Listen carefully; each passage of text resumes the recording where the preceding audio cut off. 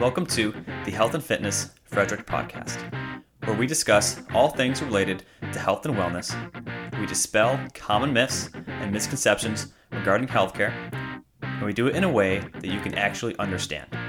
And it is hosted by yours truly, Dr. Matt Silver, Doctor of Physical Therapy, and founder of Alpha Project Physio and Performance.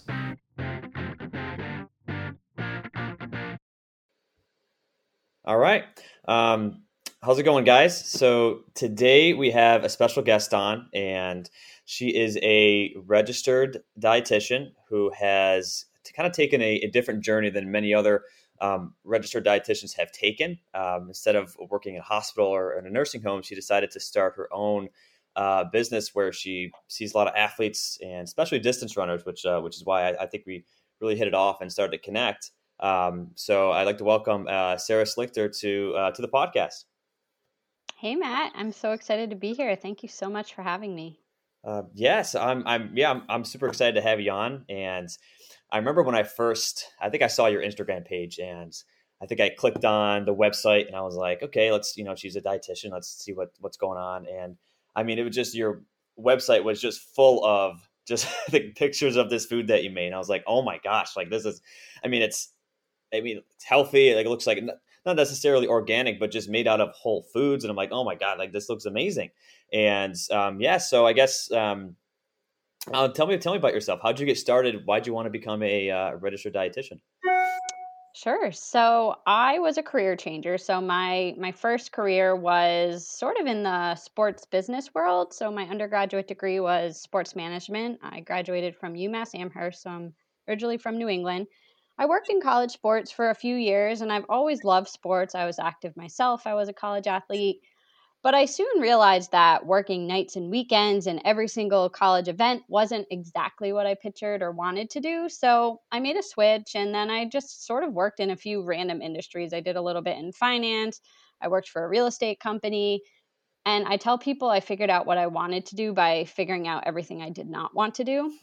Sure. So eventually I just realized I had this passion for quote unquote healthy living and nutrition. And I really delved into the healthy living blog world, which this was like 10 years ago when blogging was a big thing. I mean, it's still a big thing, but now it's almost like everyone has a blog. So back then, I was just reading about it, taking everything in, and realizing I've always loved sciences. And I really wanted to go back to school and help people live that healthy lifestyle, help athletes.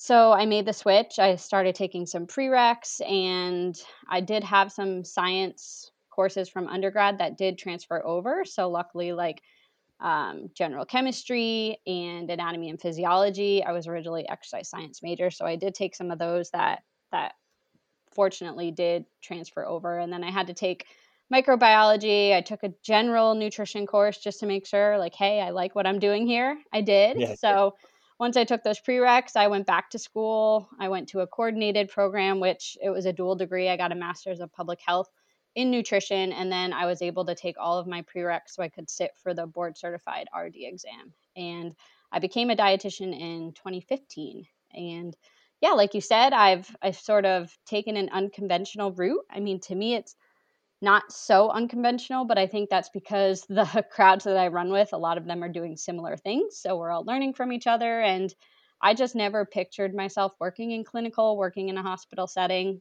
We had to do that experience as part of our internship to get those hours. Mm-hmm. It just never appealed to me. I more so wanted to be on the front line in preventative health, helping people with lifestyle changes, behavior modifications to hopefully prevent getting to the hospital or nursing home or anything like that.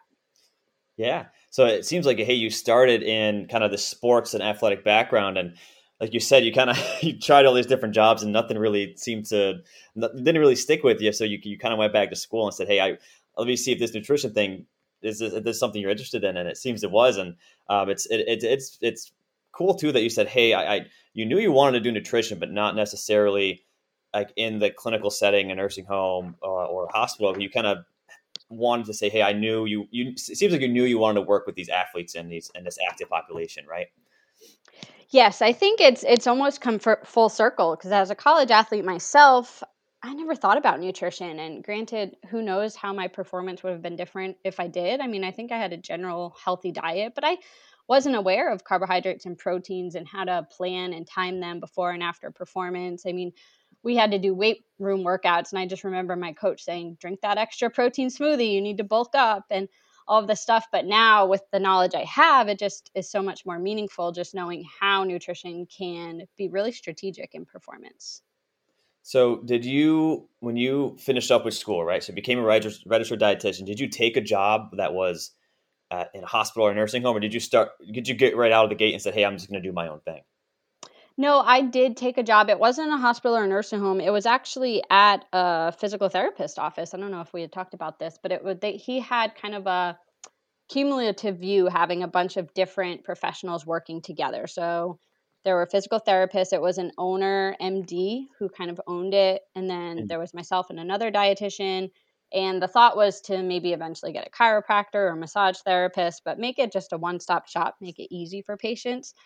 So while I was working there, the clientele wasn't my ideal client. I mean, it was a lot of people with backaches or um, overweight, obesity, just trying to manage like type 2 diabetes or things like that. So it wasn't the athlete population I wanted, but it was great experience just kind of practicing working with other professionals and taking a team approach and transferring care and making sure that I was able to deliver nutrition education in a way that patients could understand it. yeah. Yeah, you didn't tell me that. Like, that's a pretty cool idea. Like a PT and a nutritionist or a dietitian working together. It sounds like I think that's becoming more common as like a wellness or a holistic sort of a model, depending on what kind of health professionals that you have there. Yeah, but that's pretty cool. So how long is the business? It's Bucket List Tummy, right? It's Bucket List Tummy, yes. And I always like to give a backstory of how that started. Yeah. So it didn't originally start as a business per se, but it was sort of just a blog chronicling my adventures. So the last leg of my dietetic internship was in corporate wellness. It actually took me out to Portland, Oregon, well, Beaverton, Oregon, where the Nike campus is located. And I was working on the Nike campus with their dietitian. They have a bunch of cafes on campus, and their employees could get nutrition counseling. And we would determine what healthy snacks to serve in the campus. Oh, sorry about that. Keep going. That's okay. So I really loved that internship, that experience in general, but just being immersed in Portland, there's so much to do. First of all, there's so much running, there's so much hiking. Mhm. The food options are amazing. I mean, every place had a happy hour every day of the week from like 3 to 5, the Wow. coffee. It was just one of those places that it was an ultimate bucket list. So I started Bucket List Tummy as a way to kind of chronicle all the places I was eating at and what my favorites were. And I had wanted something food related, but I knew it had to be like a bucket list something. So BLT was kind of the food pun, but Bucket List Tummy is how it started. I And then once I became a dietitian, rather than rebranding, I had already gained a following. I kind of just went with that. So it's kind of evolved. I still do, like Matt said, I share a lot of recipes. I'm very active in the kitchen. I always have been, and I imagine I always will be because food is a big part of my job. But it's evolved to its own brand. Like I talk a lot about sports nutrition. I talk a lot about intuitive eating, which is sort of my philosophy on nutrition. I talk about family nutrition now, having 2 young girls of my own and how I prepare food for them. And I also work with brands that align with my values to help get their messages out to the public. So there's freelance work and then some media consulting as well. That's awesome. I love how you have this passion for something of like it just started, I think you said as a blog, right? Like just this hobby. And then it's like, oh, I could grow this into a business or I could, it just kind of, it just had like, I don't think you came into the intention of, I'm going to do this because I want to have a business out of it. It kind of just happened because you had a passion for it. Does that sound right? Exactly. Yeah, I think it was a natural evolution, which I think that is why I have not been burned out by it, or it's sort of just grown along with me. I didn't try to grow too quickly too soon. I kind of just, when it felt natural or felt more intuitive, that's when I took the next steps. Or maybe I had people saying, hey, well, do you do one on one coaching or do you do group coaching? And if I wasn't doing it, I was kind of evaluating, well, why am I not doing it? People want this now. So a lot of it has been feedback, but also just as I've evolved in my lifestyle and my view on nutrition, the brand has evolved with it. And I'll be rebranding a little bit later this summer, which is exciting just to make my website a little bit more clear, because there are a lot of things I do. So when someone lands on it for the first time, if they want the recipes, that'll be easy to find. But if they want the nutrition coaching or recommendations or sports nutrition information, that'll be easy to find as well. Yeah, that the website it's there's a lot there. It looks like you've definitely put a lot of effort into that. But I just know I forgot it might be like the homepage, but it's like I'll give your information afterwards, like the website, like it's bucketlisttummy.com, right? That's what it is. Right. Yes. Um, But to your point, yeah, there is a lot there. So I've been trying to kind of strategically figure out the best way to display all of that information without it being too overwhelming. I gotcha. So I know you said you do one-on-one calls, right? And I know I hopped on one with you, and it was nice because like as a runner myself, and also so I do distance running and I do CrossFit at the same time. So and working full time, it can be tough to meet a lot of the nutrition demands that I have. So my issue that I was having was I would just decide I'm just going to eat breakfast, lunch, and then do all my workouts in the evening, and then just be starving by the time I get home, and just I would eat so much food I would bloat. So I guess what's a typical client? Like I know you helped me with the bloating aspect, but like what's a typical client that you work with? Like is it a runner? Is it just an active person? Like who do you typically work with? Yeah, so to get very niche, I would say my typical client is a runner, a female runner, perhaps someone who has lost their period or is under fueling. So our nutrition plan is talking a lot about, while I understand the passion of running and I understand why they love it and they want to set PRs, and maybe it's qualify for Boston or run their first marathon, whatever that is. But there's a lot of nutrition knowledge that has to come into play first, and understanding how bone health comes into play, the nutrients that are more important for female athletes, and how fueling throughout the day consistently, periodizing our nutrition post workout, all of that, a lot of the things that you and I talked about. Those are the common themes that I'm talking about with clients. Nice. And I think it's interesting too that you say, "Hey, I have a niche within a niche." Like, I know you see more than just female distance runners. Like, I know you see other athletes and people that are active, but um, I think that's definitely a population that needs this. I remember I was listening to an orthopedic surgeon talk once, and he was saying the difference between when a male tears their ACL and he's in there, right, he has to repair it or reconstruct it, versus a female, because he has to drill a hole in the tibia and the femur. And when he has to drill a hole in the male, he's saying he really has to push really hard to get right to drill it in there. But with the female, many times he doesn't have to do anything. It just kind of goes in, and it's essentially it's their bone density. I mean, these are 16, 17-year-olds, and their bone density is that low. So I think what you're doing is like that's huge with female athletes. Is the female triad syndrome, or I think it has a different name now, but like Yeah, huge. relative energy deficiency in sport now. Yeah, and I think I don't want to minimize the importance, because it's very important, but it's also very common. And I think a large reason for that is just the culture we live in, which is telling female runners, all runners, you need to lose weight, you need to thin down, you need to eat less and run more, and that's going to make you a better runner. And when we internalize these beliefs about food, it quickly turns to, well, I don't eat XYZ, or I'm decreasing XYZ. And then when we look at what they're eating, I'm like, well, this is not enough to fuel your activity. We're not getting enough iron. Where's our sources of calcium? If we're cutting out meats for ethical reasons, great. But if we're cutting out meats just to lose weight or decrease our calories, well, then maybe there's some other things we should explore. So I think a lot of it is just driven by this diet culture that we live in, that all of us are exposed to, and just kind of relearning the basics of nutrition and having more influences that are encouraging people what quote unquote normal food intake looks like. Yeah. And I think too of like when I was in college, I had a short tenure from because of all the injuries that I had. But when I was running collegiately, I think I weigh like I'm a pretty lightweight. I weigh like 145 right now. But when I was running, I weighed like 116. Like I was like 30 pounds lighter. Because like, and I don't think I had an eating disorder, but I definitely was like, if I can lose some weight, I think I'd run faster. So like I was kind of, I mean, as a male, like I was on that borderline of like, hey, if I can lose weight, I'll be a better athlete. So I think that's definitely a topic for females for sure, but even for male distance runners, I think it might be even underappreciated. I would 100% agree. I think the male population has been forgotten or just ignored. And a lot of them suffer with a lot of the same problems and challenges you're talking about, whether it's a diagnosed eating disorder or just disordered eating tendencies, but perhaps not recognizing that it's disordered because you think it's normal. Like you said, there's this idea just to slim down to be faster and better, and maybe coaches, teammates, colleagues, athletic directors, friends, family members unknowingly are promoting that culture too. So yeah, there's there's a lot of work to be done, but I think, like you said, that was one of the reasons that they transformed from to relative energy deficiency in sport to make it more inclusive for both genders. Gotcha.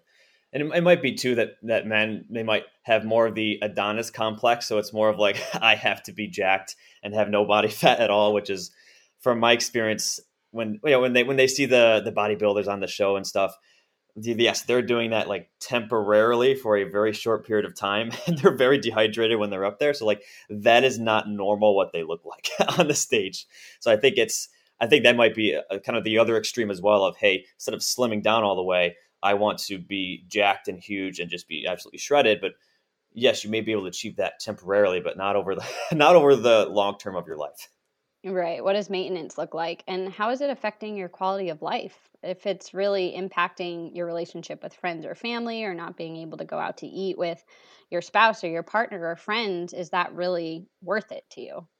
Yeah, I was listening to somebody else too, or I was learning something else where it's like, yes, you can have if you want to go keto, and we could talk about that too, like keto or paleo, whatever it is. But then you go to your friend's house and there's pasta, right, which is a refined carb. Like, are you just gonna say no? I'm not gonna eat that. Like, and be healthy. Yes, enjoy. I would say enjoy the food and have fun with it, but have a cheat day or something like that. I know there's all different ways to do it, but tell me about, what do you think about like keto and paleo and some diets like that? I think you can probably guess what I'm going to say, but short answer, they're not sustainable. I think when people think of dieting as just a quick way to weight loss, and while it might initially lead to some weight loss, once we uncover the longer term, so studies, over 3 years really show that the weight comes back on, and often it comes back on more than the person started with. So this is what we call weight cycling. Weight cycling is actually pretty problematic. It leads to insulin resistance. It can increase risk for chronic disease. It causes more inflammation in the body. So, this weight cycling, which happens from going on and off diets or really restricting to get to a certain weight or change your body, but then once your body catches up and it goes through an overeating or a binge, if you may, or just eat a normal amount of food, your weight might change and you might try to go down again. And this weight cycling can be really problematic. But the other thing that happens with these diets is that it really takes you away from your body. So maybe there's foods that you really like, but you're not allowed to eat them on this diet.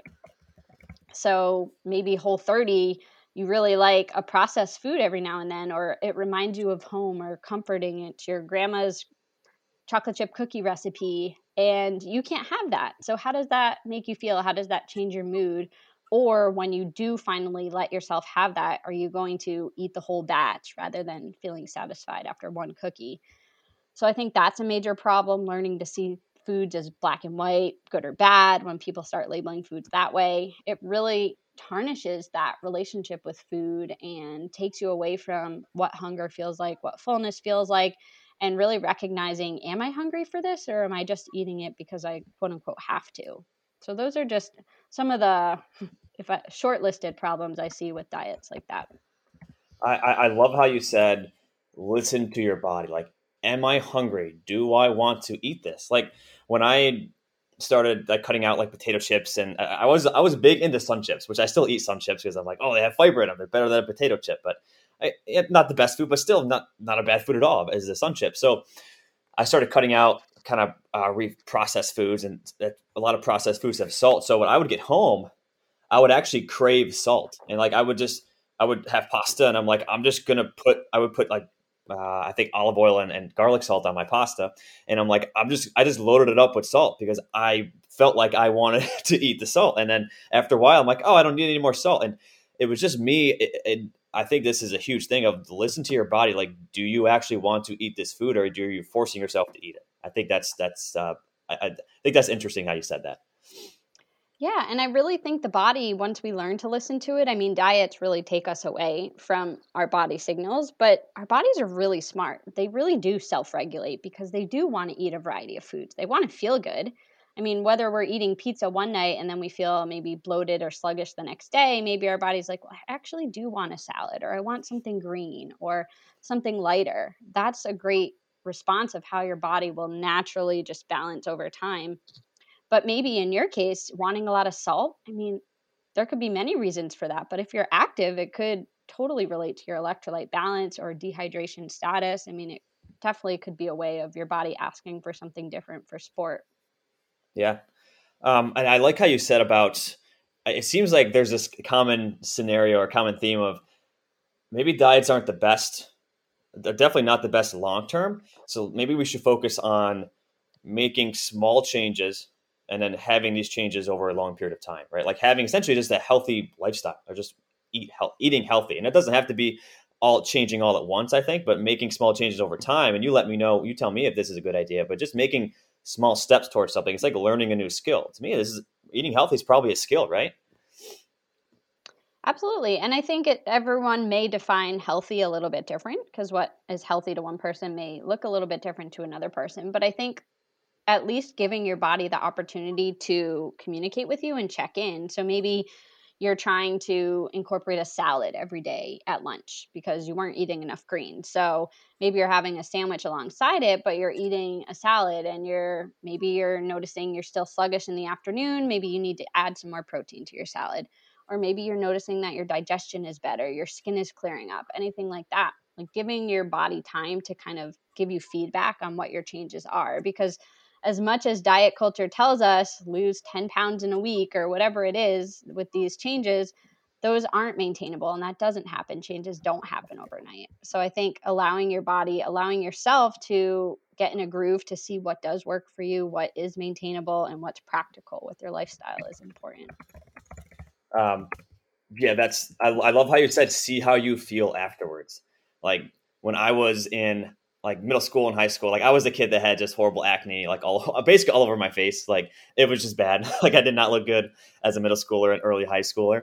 But looking back, what did I have for breakfast? I think I had like 2 bowls of like skim milk with cereal. You know what I mean? Like I had all this sugar and all this dairy, and then I'd have like a huge slab of peanut butter on my bagel. So it's like, so those were like the high amount of sugar, and probably the dairy didn't sit well with me as well. Like that, what was causing my acne.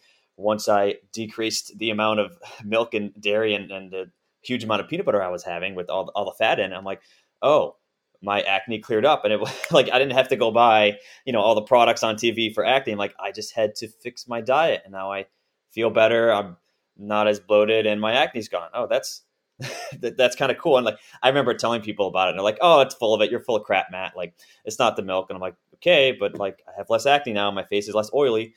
I kind of putting the pieces together here. Yeah, and I think, for you recognizing that maybe making some tweaks made a difference in how you feel and maybe your energy, and also noting that for other people, whether they are not struggling with acne, maybe adding dairy could be a great way to help them feel satisfied or get more protein in.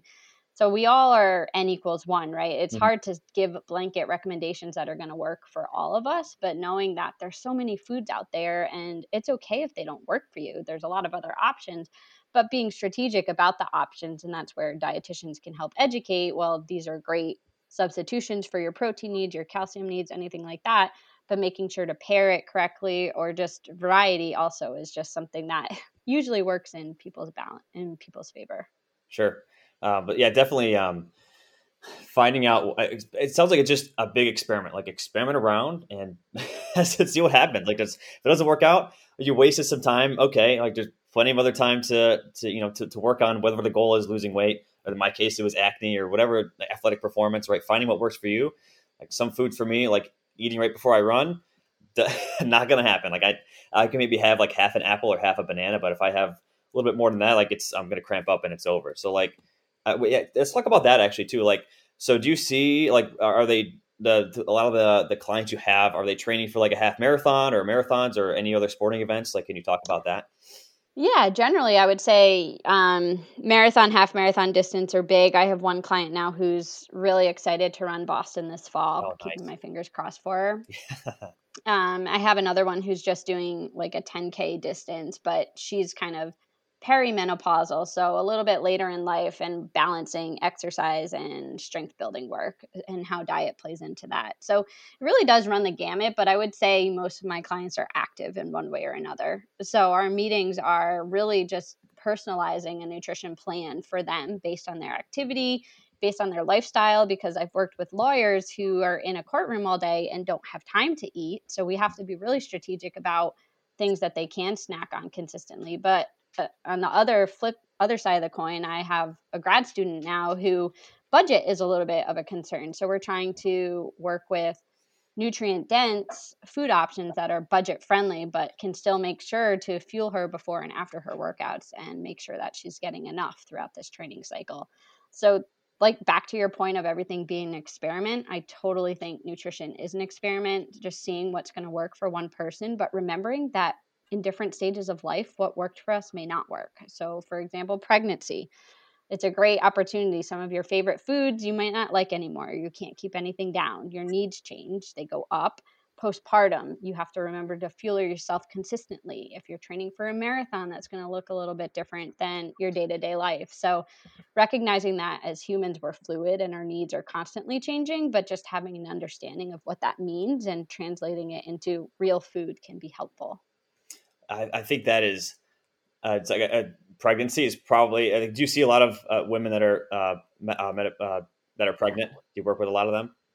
I've worked with a few. I wouldn't say I see a lot, but myself, I've been through 2 pregnancies, so I have a little bit of that experience. But Hey guys, unfortunately, our internet connection got disrupted, and Sarah is very, very busy. So it's been pretty tough trying to get her back on a podcast. So we're gonna have to end it here. So I do apologize for having to cut it a little bit short. The only thing we didn't get to talk about was kind of nutrition and pregnancy, and somebody who still wants to. So for a woman who still wants to be active, whether it's running or whatever sport that they are participating in. That's the only thing that we missed, so I do apologize for that. But Sarah, I really appreciate having you on.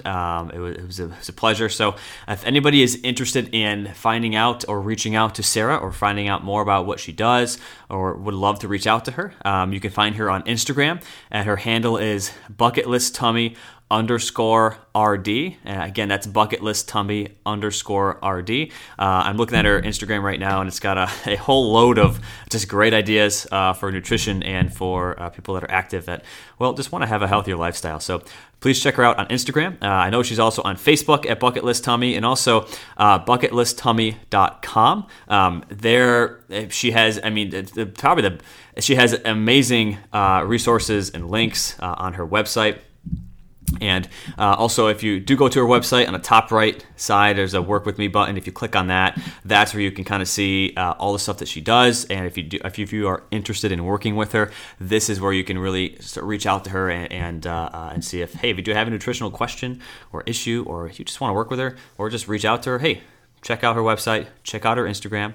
Again, it's bucketlisttummy.com and bucketlisttummyrd on Instagram. So again, I want to appreciate you coming on, Sarah. And if anybody has any questions, please reach out to her. But guys, I appreciate you listening, and I hope to catch you next time. Hey, wait a minute, guys. I just wanted to say thanks for listening to the podcast today. And if you enjoyed this episode and you'd like to support this podcast, please share this with others by taking a screenshot of this episode and posting it to your story on Instagram and tag Alpha Project Physio so we can repost it. And to stay up on all the latest from me, please follow Alpha Project Physio on Instagram and Facebook, and then subscribe to the Alpha Project newsletter at www.alphaprojectphysio.com. See you guys next time.